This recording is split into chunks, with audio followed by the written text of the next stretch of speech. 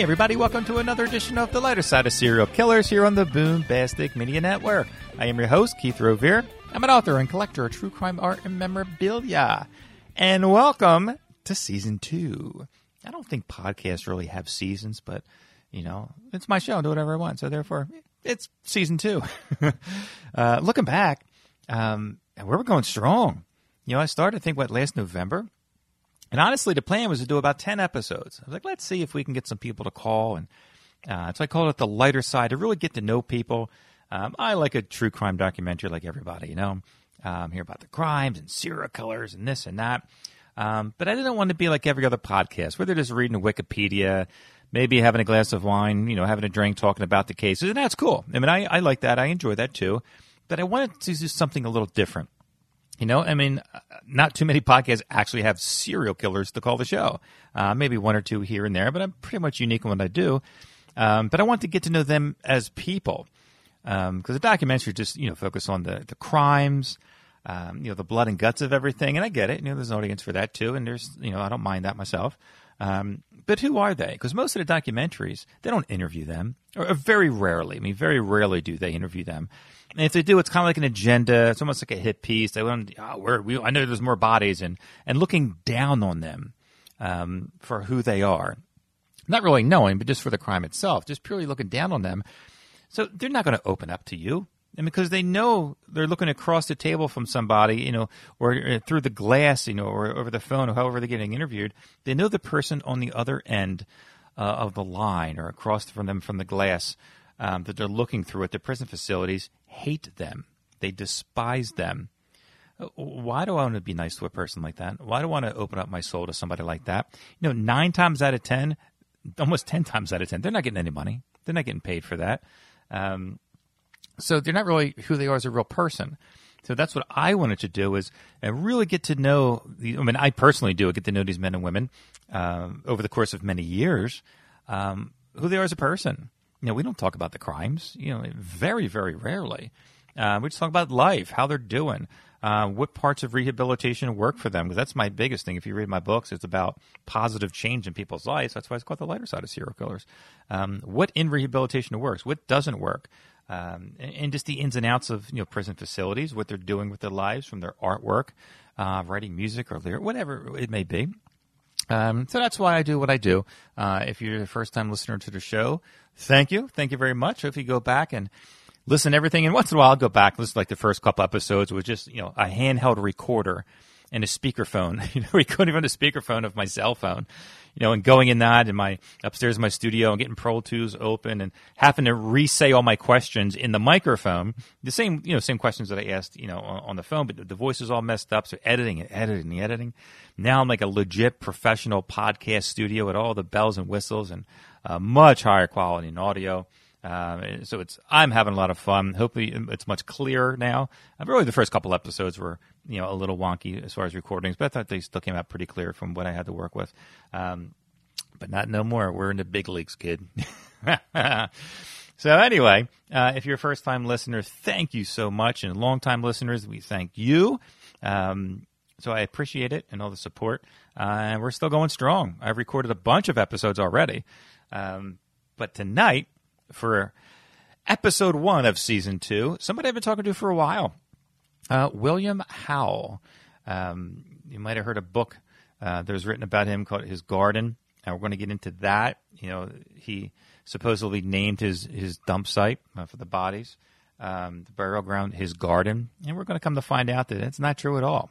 And the lady who wrote the book about him took a lot of liberties. I mean, she says right in the beginning of the book, half this crap ain't true. Basically what she said. She fictionalized so much of it, and it really upset Bill. It's one of the reasons, you know, he wants to come onto the podcast, straighten some things out.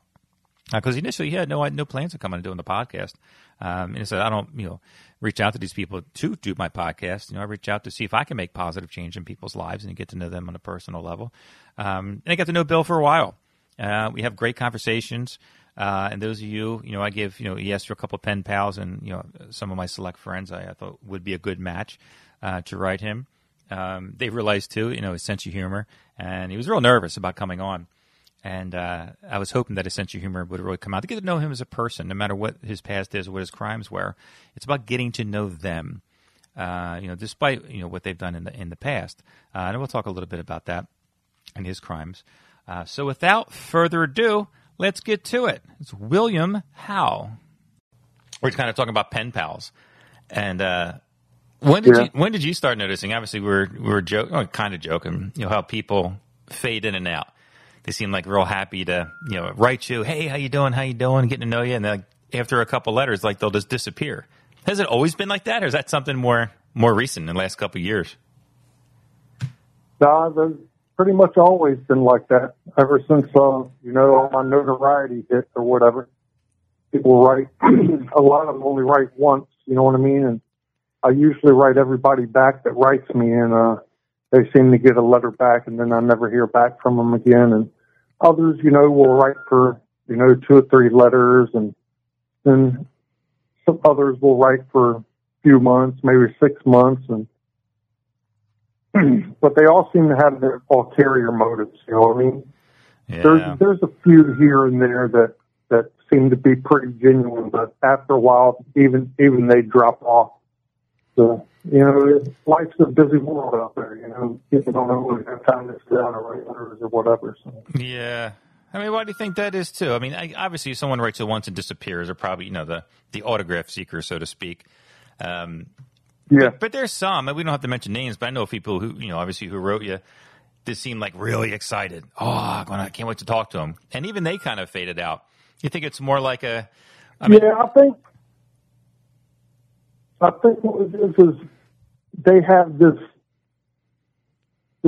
expectation or this preconceived persona of what a serial killer should be like, or the excitement of it all, or something, and the shine just wears off. You know what I mean? It's hard to live up to somebody's expectation of their preconceived ideas of what writing somebody in here would be like, Yeah.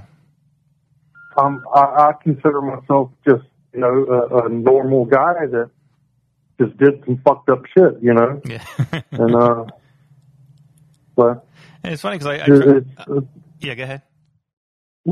When they write and just come across as a normal person, I just feel like, the shine wears off, and, they're like, I don't know, it doesn't meet their expectations, and they just, they get tired quick. Yeah. And it's funny, I mean, I can see that because people all the time, and they know what I do, and I've been doing it, for like 20 years, more than that, 20, 25 years. They're like, how can you talk to somebody like that? And what do you even talk about? I'm like, we just joke around, we just laugh and have, have a good time and just kind of be silly. That's right. I think their impression is, that you lived under a cave and you got drool coming out of your mouth and you're like the big bad boogeyman. And even the people that I know who write you, and I was like, hey, you want a pen pal? You can write this person, that person. And like, what's it like? I'm like, it's like I'm talking to you.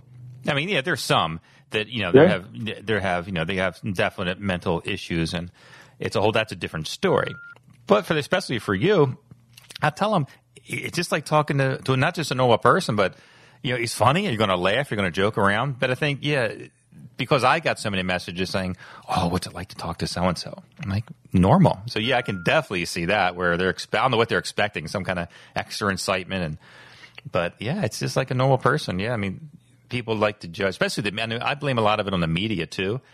Documentaries and movies and books written about people, and they portray them as like the big bit, like especially when the Silence of the Lambs came out, with the Hannibal Lecter character, was around the same time Jeffrey Dahmer was out there.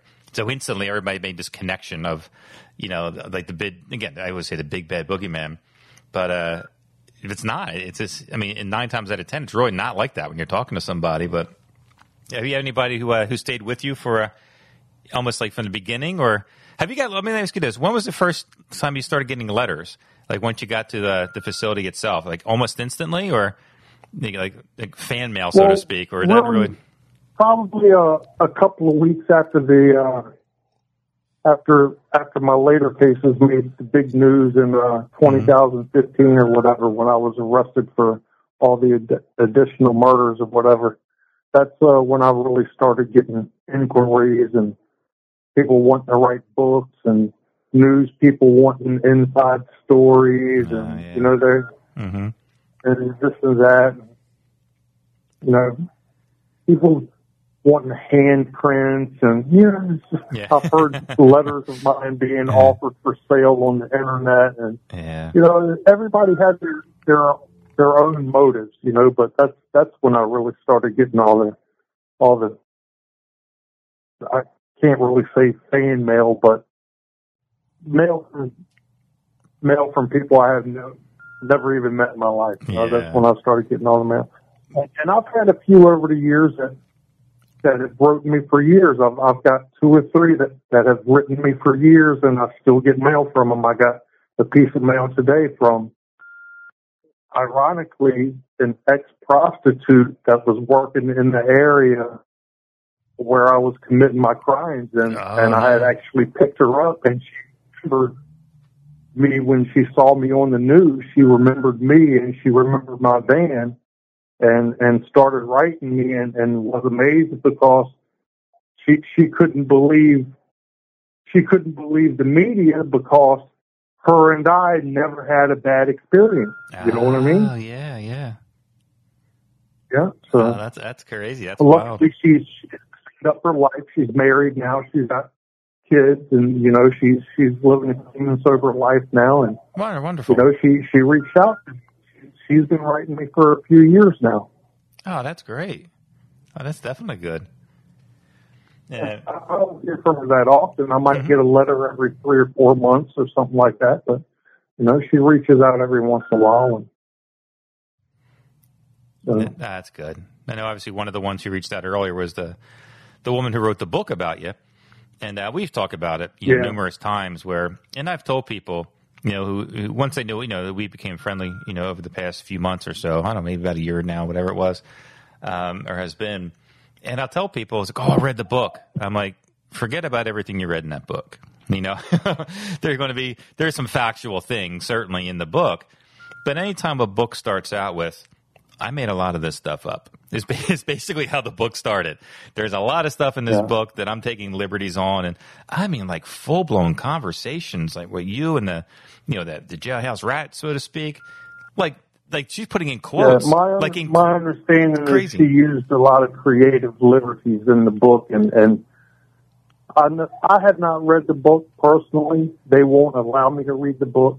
Book's not allowed in any of the Connecticut prisons as far as I know. Mm-hmm. So I really have no idea what's in the book, other than she mailed me the pre-final manuscript, and in that, some of the stuff that she wrote that she had creative liberties with, I just found ridiculous. Yes. The way conversations came about, and conversations that she had made up, picturing certain conversations in her mind, and the way that she depicted them seemed ludicrous to me. Mm-hmm. But I don't know, and I critiqued them, but I don't know what she changed or what she didn't change, what went into the book, what didn't go into the book, because I haven't had access to it, so I can't fully say. But I know from reading the final manuscript before it went to publisher, there was a lot of stuff in there that was just fantasy. Yeah. It was her fantasy in her mind that she put on the page. No, for sure. I mean, there's even just you talked about. I mean, not just the conversation with you and the one guy at the prison, so you quote unquote confessing everything to him, but she's writing in quotes. Like, this is exactly what you said, exactly what he said. I'm like, there's no way. Or that she said, you know, the nickname, the nickname that you gave the van, or the nickname you gave the site, you know, behind the convenience stores, you know, where the bodies were found. And you're saying she basically made up all those names. Like, you never called it, you know. Well, no, I can't say that she made that up. It was made up, yes. But it was made up by a lot of what she printed were the statements of jailhouse snitches as reported by the prosecution and leaked to the media. So jailhouse snitches made up the fact that I referred to my van as the murder mobile in the area where I buried the bodies at my garden. All that's fictitious. I've never referred to my van as the Murdermobile, and I've never referred to the area where I buried my victims as my garden. Yeah. But that was made up by inmates and reported to the prosecution because they wanted time off their sentence. All she did was roll with the lies that were made up. Mm-hmm. I cooperated with her because I believed that was my way of correcting a lot of the stuff that was being reported in the media that was false. And I believe what she did is she just ended up rolling with the falsities that were reported in the media and not correcting any of that. Or she'd write about it and then she'd write a little footnote at the bottom of the page I heard says Howell disagrees with this. You know what I mean? After she tells this whole fictitious story that was made up either by her or by somebody else, because some things she did make up, like conversations. I heard there was a conversation between me and my girlfriend or whatever she had wrote in the book.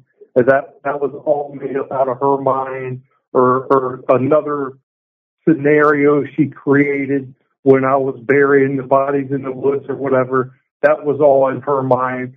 But the fact of my referring to the area as my garden or my van is the Murdermobile, that was made up by jailhouse snitches that were trying to testify against me in order to get time off of their sentence or a favor with parole board or anything like that. And they were just making stuff up. And the way that courts work is the prosecutor will put anybody on the stand that is willing to say anything bad about you and leave it up to the jury to decide. Mm-hmm. And that's basically what they were doing. They were making up stories that couldn't be substantiated, saying that I said this or I said that. Yeah. And a lot of it got leaked to the press, in my opinion, to taint jury pools. And she just went with the information, the false information that was reported, and just repeated a lot of it in her book. It sells books. Sometimes the truth isn't as good as the sells books. Exactly. Too much. Fiction's better than the truth. So. It sells better. But, yeah, and then I just pulled up on my phone just so those who are going to listen to this know what we're talking about. In the beginning of the book, in the preface, it's a whole paragraph basically saying that a lot of this is not going to be true. And I'll just talk about it. So, like all forms of art, true crime literature seeks to capture what is non-decipherable, paradoxically, without fabricated layers of myth and conjecture. Truth laid bare is not really truth at all. Come on. And at some point in the creative process, the questioning and ruminations of the author and the reader combine to create a unique perception of reality. Come on. I mean, she's saying she's making it up at the beginning of the book. And it's more, I just read a small portion of it. But she's saying she's spicing it up. Exactly what she said. She's like, I have an artistic liberty to basically make crap up to make it sound better. That's what she said.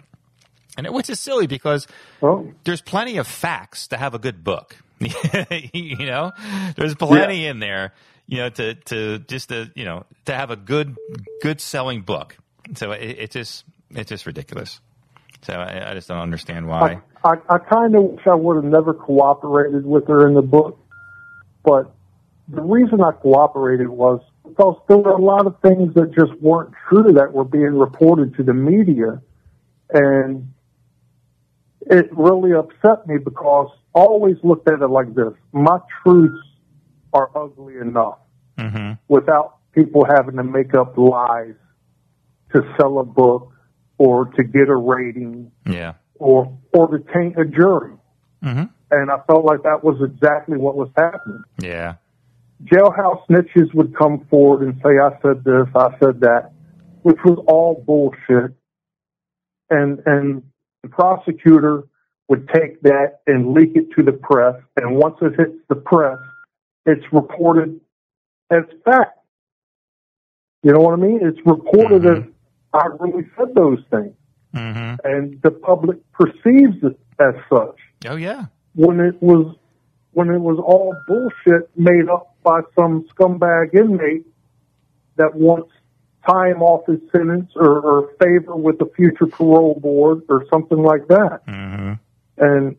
And it really bothered me because, again, I feel like my truths are ugly enough without being mucked up by a lot of stuff that isn't true. And I have no issue. I mean, I pleaded guilty. I committed my crimes. I'm not one sitting in here, oh, I didn't do it, I'm innocent and all this. I committed my crimes. Mm-hmm. And I can own the things that I've done. But I refuse to own up to things that I didn't do. Of course. And it bothers me when I hear those lies being told as they are truths, you know. And it's a hard spot. That's why I cooperated with her. So what? Yeah, it's a hard spot for you or anybody in your position who has committed like those crimes like that, because you're already perceived negative in the public's eye. So when those lies come out, once they're in the media, it's like, who are they really going to believe? He's like, are we going to believe that guy? Yeah. He's not denying anything. So if he's like, listen, I'm not denying X, Y, and Z that got me here, but I didn't say this or this. I mean, that's just made up and that's fiction. But at that point, it's like, it's too late. It's out there. No one's going to, not believe. Well, hopefully now, our audience listening, hopefully now they really can understand. Listen, I ain't denying any of this stuff. But I didn't, my van didn't have a nickname, and the burial site, so to speak, wasn't, I didn't call it my garden, nothing like that, and at least to get the truth out there. But I hate that's horrible when people do stuff like that. And with another thing, another myth, and I've told many people this too, and especially a lot of the some of my female followers who wanted a pen pal, I got to talk to you. They're like, oh, the victims were women, and he hates women. I'm like, Bill loves women. Don't get that twisted. There's some things that went down, but the last thing that Bill is a woman hater. Bill loves women more than I love women, and I love women. And that's just a myth. I'm like, no, he had a very specific. There was an issue that he had. I think it was like somebody ripped you off, right? Was a prostitute ripped you off or stole your money or something like that? The issue I had was, I love to get my ding-dong sucked on. And when I moved to Connecticut, it seemed like prostitutes were everywhere. Okay. And for $20, I could pick up this girl that I'd never met. She'd suck on my ding-dong, let me play with her boobies, maybe even get my finger wet. Mm-hmm. And when I had my van, she might even pull her pants down far enough to slide up in her, and all for $20, and never even ask her name. For me, that was a huge addiction and a huge turn on. And I wanted as many as I could pick up. If I was a millionaire, I would have tried to spend it $20 at a time. But like I say, I love getting my ding-dong sucked on, and I love boobies. So, you know what I mean? That's about every guy there is. $20, two please. That's how I felt about it. Two please. But then I had picked up this one, and while she was doing her thing, she took my wallet out of my pants were on my ankles. She took my wallet out of my pants, took all my rent money out of my wallet, and put my wallet back in my pants. Oh, no. I'm at the drive-thru at Mickey D's getting me some lunch and pull out my wallet, and all my money's gone. So now I'm digging for change in the ashtray to pay for my double cheeseburger. Oh, no. And I got rent due that day, and now all my rent money is gone. And it was that point I said, well, the next one I pick up owes me a whole bunch of sex. Mm-hmm. And that's what kicked it all off. Yeah. That was exactly it. I wasn't abused by my mother. I came from a good home, a good family. I didn't kill animals when I was a little kid. Mm-hmm. It's just this one ripped me off my rent money, and I went off the rails. I said, the next one owes me. Mm-hmm. And that's what kicked it all off. Yeah. And then the one, we I don't want to say joke about it, but laugh about it now. But one of them gave you a little extra surprise. You're like, well, don't think this is a girl. I don't know too many. I don't know too many men that would not have, sorry if I'm offending the listeners, beat the hell out of them. I'm sorry, but that's something that's going to freak any guy out. I mean, that's to the best of my knowledge, there's only been one man to ever suck on my dick, and the state refers him refers to him as victim number 3. Yeah. Because as soon as I found out it was a man, it was all over. And I was actually pissed off because now I had to dig another hole in the woods, and I didn't even get to get my rocks off. I was kind of upset. But yeah, I can imagine. He fooled me, and you know what I mean? I was fooled. He had a wig on and dressed up like a girl and all that shit. And, you know, he fooled me, but he won't fool nobody else. And, you know, that. But I've never had a thing for trainees. Yeah. That I know of, you know what I mean? Yeah. Not that I know of. Well, you're still young. You got a couple good years left. I don't think I was ever fooled. I don't think I was ever fooled prior to that. Yeah, you never know. I wasn't, but you know, you never know. I mean, I got fooled that night. I put my hand on top of his head, and its wig came off, and that's when I realized, you know what I mean? Hey, this ain't no chick. Yes. And I just went the hell off. It's like the Crocodile Dundee movie. Yeah, another thing I wanted to touch on is there's a preconception that because all my victims were women that, like you said, people just assumed that I had a thing with women. But I've never beat or struck any girlfriends or anything like that. When I was under investigation, after I've been arrested or whatever, the police, the detectives, they contacted every ex-girlfriend that they could possibly dig up and interview, hoping that they would find one that I could put my hands on.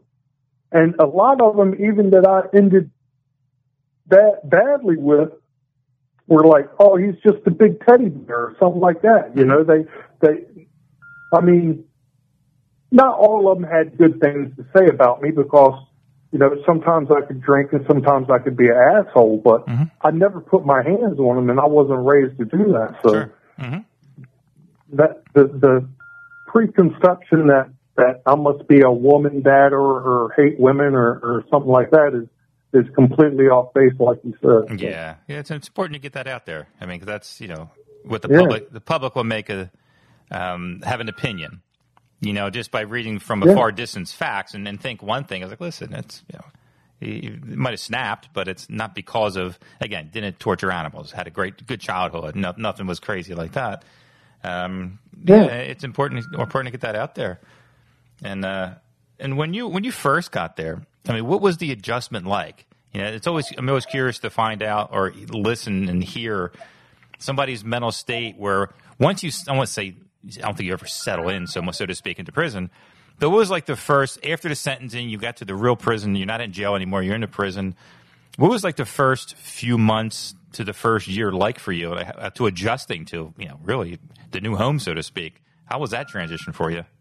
Well, that's kind of hard to answer because I've been locked up in my 20s down in Virginia for traffic violations. And I actually served 6 years in prison in Virginia for 3 counts of driving as a habitual offender on a suspended license. Okay. So I knew what prison was like already.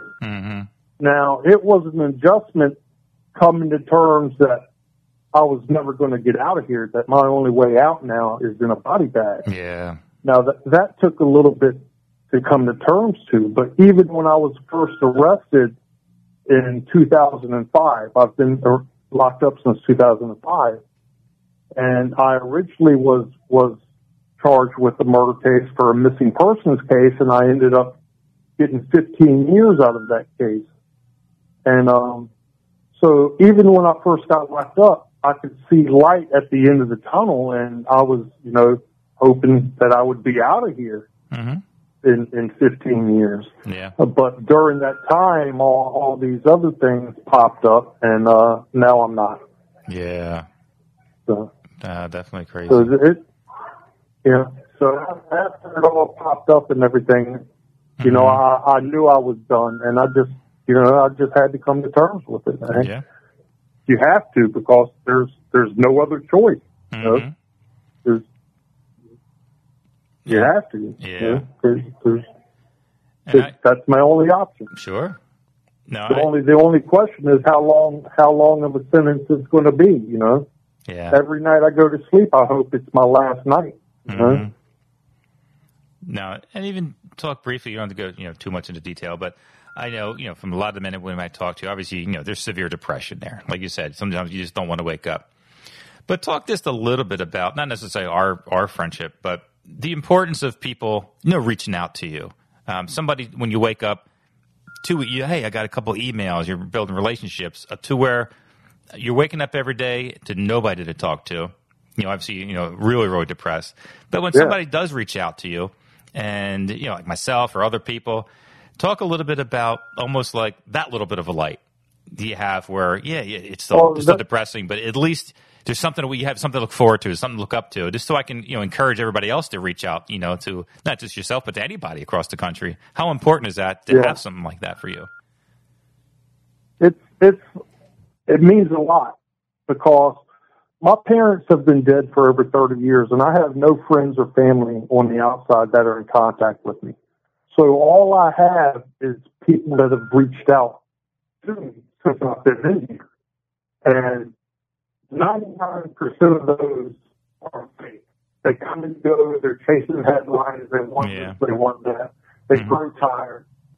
Mm-hmm. So if I get a couple that are genuine, and I can wake up, and they just started e-messaging. I've just gotten access to that within the last 2 or 3 months. And to wake up in the morning and have a message from somebody is a really good feeling and can brighten my whole day. Yeah. You know what I mean? I have one or two that really hang in there and are really good to me, and I get a message from every day, and I'm very thankful to have that. So. Yeah, unfortunately, you're stuck with me.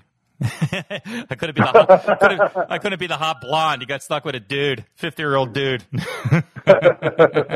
Yeah, it's really, really nice to wake up and check my messages and find that I've got a message. That really makes my day from the start. It really adds really good start to the day. So yeah. Unfortunately, I don't get enough of that. I wish I could wake up and have 2 or 3 messages instead of none or maybe one. But I'm trying to be thankful for what I have. Oh, for sure. Oh, definitely. And it definitely is having people to talk to is definitely good because I'm in a situation where I don't even see a car. You know what I mean? I don't even see a house. I go to the hospital every 6 months or so for an eye examination because I've got early stages of glaucoma. And when I was growing up, we had this dog that if you said, want to go? Or you shook the car keys, the dog would go nuts. You know what I mean? You open the door, the dog runs straight out to the car. He's overjoyed, ready to go for a ride. Being in here, now I know how the dog felt. Yeah. Because I'm that dog when they say, Howell, you're going to Yukon for an eye exam. I'm, you know what I mean? I'm ready to go, my tail's wagging. I get to see. My hope is, hey, maybe I'll get to see somebody pumping gas today. Yeah. Because sure. I don't see that. Yeah. All I see out of my window is razor wire, the tops of a few trees, and some sky. And that's my life, 24/7. I don't see cars going up and down the road. I'm amazed by that. Yeah, of course. I don't see people pumping gas. I don't see houses. I don't get an ice cube. I haven't had an ice cube in years. Oh, yeah. Things that people never even think of. Oh, man, the taste of a soda. Pour a soda over a glass of ice. I haven't had that in years. Yeah. To sleep in a real bed instead of a gym mat on a steel bunk. It's just, like I say, just seeing somebody pump gas is amazing to me. You know what I mean? Mm-hmm. I love it. So You to can- have a little bit of outside contact yeah. is a lot. Mm-hmm. Is a lot. When you have no friends and family of your own and you're dependent basically upon strangers for their kindness, you appreciate that. Yeah. So, You said even when you go outside, it's not like you have a view of the forestry outside. Basically, absolutely not. It's tell everybody what the view is outside when you get to go out, quote unquote, outside. It's basically you were breaking up there. I couldn't hear you. I said, when you go outside? I said, people think there might be, I can see trees, I can see this. Right. It's basically concrete is what you see. When you go out into your yard, isn't exactly Our rec yard, our rec yard is connected to our housing unit, so they open a door and we can go out for 2 1-hour periods a day. So we can go outside 2 hours a day when they don't screw us out of it and when the weather permits. They love to screw us out of it. Mm-hmm. But when we do go out, it's approximately 40 feet wide, maybe about 75 feet long. It's all blacktop. 2 walls are 4-story buildings, prison. And then there's a 10-foot concrete wall topped by 5 foot of razor wire. So there's some trees off in the distance that we can see the tops of that are probably about maybe 50, 100 yards away from the perimeter fence. You can see the top half of those trees, and that's it. You can see an airplane fly by in the sky. Mm-hmm. That's our rec yard. My feet, I can't tell you the last time my feet walked in the grass, other than the little bit of grass that's growing up through a crack in the blacktop. Yeah. I can't tell you the last time my feet touched the grass. Mm-hmm. And that's all my life is ever going to be. That's the depressing part. Of course. As I said, I'm locked in my cell over 20 hours a day. Mm-hmm. And it's my reality is that these 4 walls are all my life is ever going to be. So I'm very grateful when somebody reaches out to me and shows me some kindness. I just wish there were more people that were genuine with it. Yeah. Instead of people out with their own ulterior motives. Oh, yeah. I'll have to send you more pictures of me to hang up on your on your wall. You'll be stuck with me. I did like the food pictures. Oh, yeah. You'll send pictures of me and make it more depressed. Like, oh, God, no. Not more of him.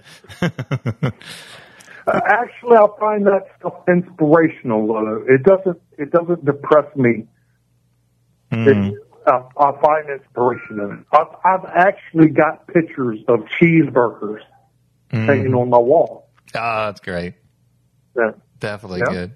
And, At least now, too, you have, I've been telling everybody how awesome these tablets are. And there's a couple different companies, GTL, JPay, Securus. But at least with the tablets, you can make phone calls from your cell, what you call the house in your home.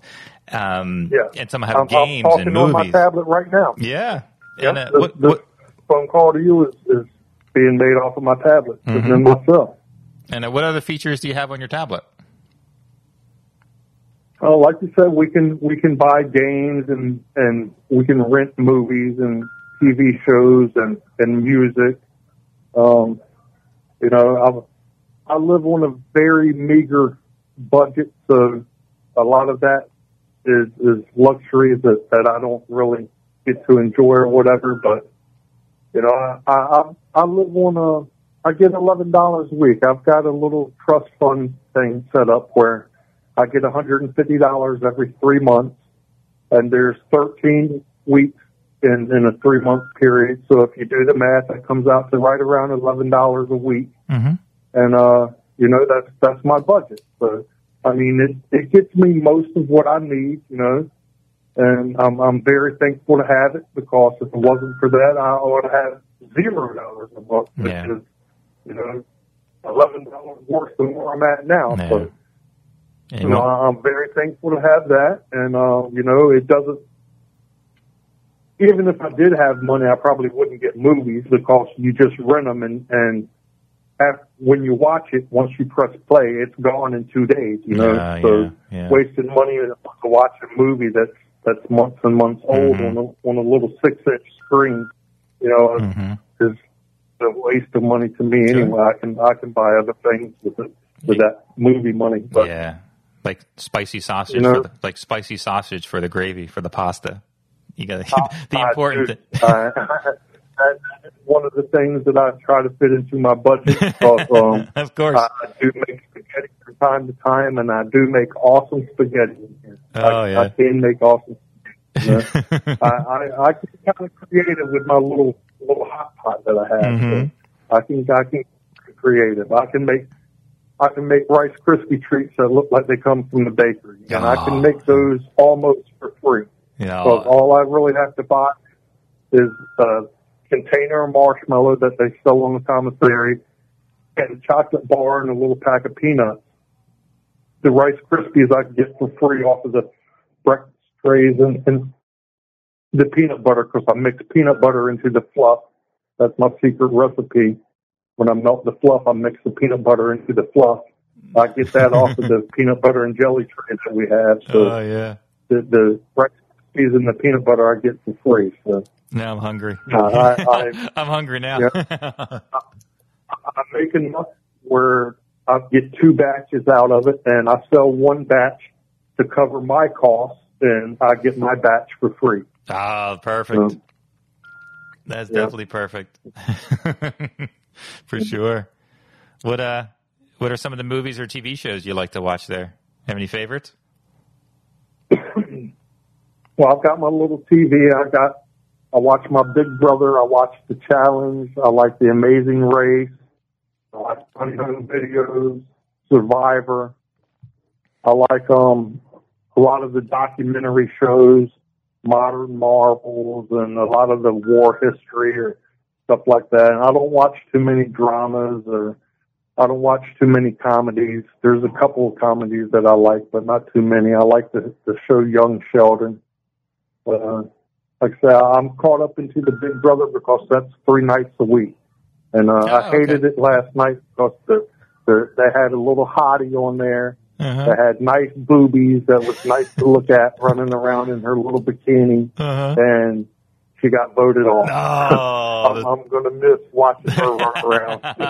Oh, the bastards. How dare they? Oh, yeah, that's what I said. You bastard! It was this flamboyant homo that headed the brigade to get her voted out, too. So. Oh, that sucks. Yeah. Take all the fun away out of it. But they have little, do little interviews with her throughout the week or whatever, and all the little interviews. Very pretty bikini on, and she was very attractive, and I'm going to miss seeing her run around. Yeah. For sure. Oh, definitely. I haven't seen that show in years. Like Survivor, I like. I got to catch up on Survivor. I like that. There's a lot of reality shows I like. Survivor is always good or Alone. Yeah. I think I like The Amazing Race out of the best out of all of them. But I've been watching Big Brother and Survivor since before I got locked up. I've been watching them for 20 years now, so there's not many seasons or episodes that I've missed with that. Sure. That's usually what I watch. Friday night tonight, there's nothing on really for me to watch. In fact, I watched the evening news at 6:30, and I cut my TV off at 7 o'clock. I played my little Pokemon game. Oh, there you go.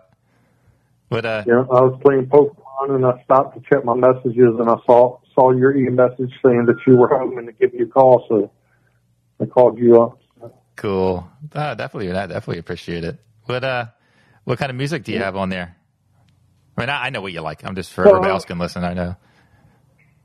Yeah, I grew up to the old Ozzy and Metallica and Iron Maiden, but I like a lot of the alternative rock. A lot of the 90s stuff like Zombie and Godsmack and stuff like that. The Offspring, I like them. The Oh, yeah. Offspring's got quite a few songs that I like, and there's some of the alternative stuff. So No, I've got some of that downloaded. Yeah. Now, I already know your answer to this, and I know you don't mind talking about it because I don't mention food with people because you can make them depressed. But if you could have anything, like meal-wise, like an appetizer, a meal, or a couple meals and a dessert, what would they be? Like if you have ever right now, snap your fingers, what do you think you would have for that? What's your mouth begging for? And I'm only asking because I know it's cool to talk about. I don't say this to a lot of people because I get real upset, But no, I know I can say it with you. So what would it be? Your meal and dessert of choice as we wrap up? Ironically, and people will be upset that I didn't choose better food, but I would always be up for some Arby's and some Pizza Hut. I knew it. That's awesome. Arby's and some Pizza Hut. I often joke around that if I ever busted out of here, that they could catch me at the local Arby's trying to trade ramen soups for beef and cheddar. I often joke about that. If I ever got out of here, all they have to do is stake out the local Arby's, and I'd be in there trying to trade ramen soups for beef and cheddar. So, there you go. It's perfect timing. And I know that if I did bust out, they would be telling lies about me. They'd be saying serial killer escapes in Connecticut and is on the run. That would be a flat-out lie. Yeah. I'd be on the slow walk somewhere. I would not be on the run. Exactly. I would be on the slow walk. Right to the Arby's and to the Pizza Hut. He's going for more victims. Right. He's not going for more victims. He's going for the Pizza Hut. Trust me. Exactly where he's going. Apprehended at local Arby's trying to trade ramen soups for beef and cheddar. All right, well, there you go. First episode in Season 2 of The Lighter Side of Serial Killers. I hope you enjoyed it. I always enjoy talking to Bill. I've been talking to him, I don't know how many months now, maybe almost a year. Almost on a daily basis I talked about. I mean, there's countless people that I talk to through email throughout the week, through phone calls. But Bill's one of my favorites. Again, I like to try to inspire people. Encourage them. I know there's a lot of people who don't understand what I do. I've been involved in prison rehabilitation and outreach most of my life. Some of these men and women are going to be released one day. Now, obviously, we just talked to more of the popular, famous ones, so to speak. But punishment style of reinforcement that our American prison systems usually offer, they don't work in rehabilitation. A lot of psychopathic people are not deterred by fear, but they are deterred by reward and kindness. So I show people kindness. All about rehabilitation. I mean, you heard. He didn't get in too much detail, but Bill was extremely suicidal, extremely depressed. We would talk mostly about do not resuscitate, the laws in Connecticut. He would say, if I just happen to slip on a banana peel, now what is my rights to not be resuscitated? Like, he just wanted to die. But through our friendship, and not that I'm anybody special, I just write to encourage people. But you heard a sense of humor. He wasn't like that when we first started talking, laughing and joking around. Yes, I know we're talking to somebody, a serial killer or not, and you might think it's warped and twisted. And, well, this is probably not the podcast for you. But a little bit like that. Like, yes, I know Bill's not getting out. But a lot of the men and women I do talk to, or even going to your local jail, local facility, outreach programs, love and kindness goes a long way in somebody's rehabilitation. Again, that's kind of what I do. But you can see the happiness in his voice. He has some pen pals I hooked him up with now, even a few more. Recently, this podcast I recorded maybe about a month ago. So if anybody wants to write Bill, especially females. I mean, he loves talking to females a little more than men. If you're a man, yeah, he'll write you too, but he probably would prefer female. Send me a message, but it's something you got to commit to, not just one or two messages and disappear like he was saying, because that can be very disheartening and discouraging. But stick with it. Send me a message. You guys know how to get a hold of me on social media, either Keith Revere or just type in the Lighter Side of Serial Killers. I'm pretty much everywhere. Again, don't forget to share this podcast, subscribe, give it 5 stars. We're on all the major podcast hosting networks. And again, thanks everybody for checking in. If this is your first time, welcome aboard to this crazy ride that we call The Lighter Side of Serial Killers. I'm your host, Keith Revere, and until next time, see ya!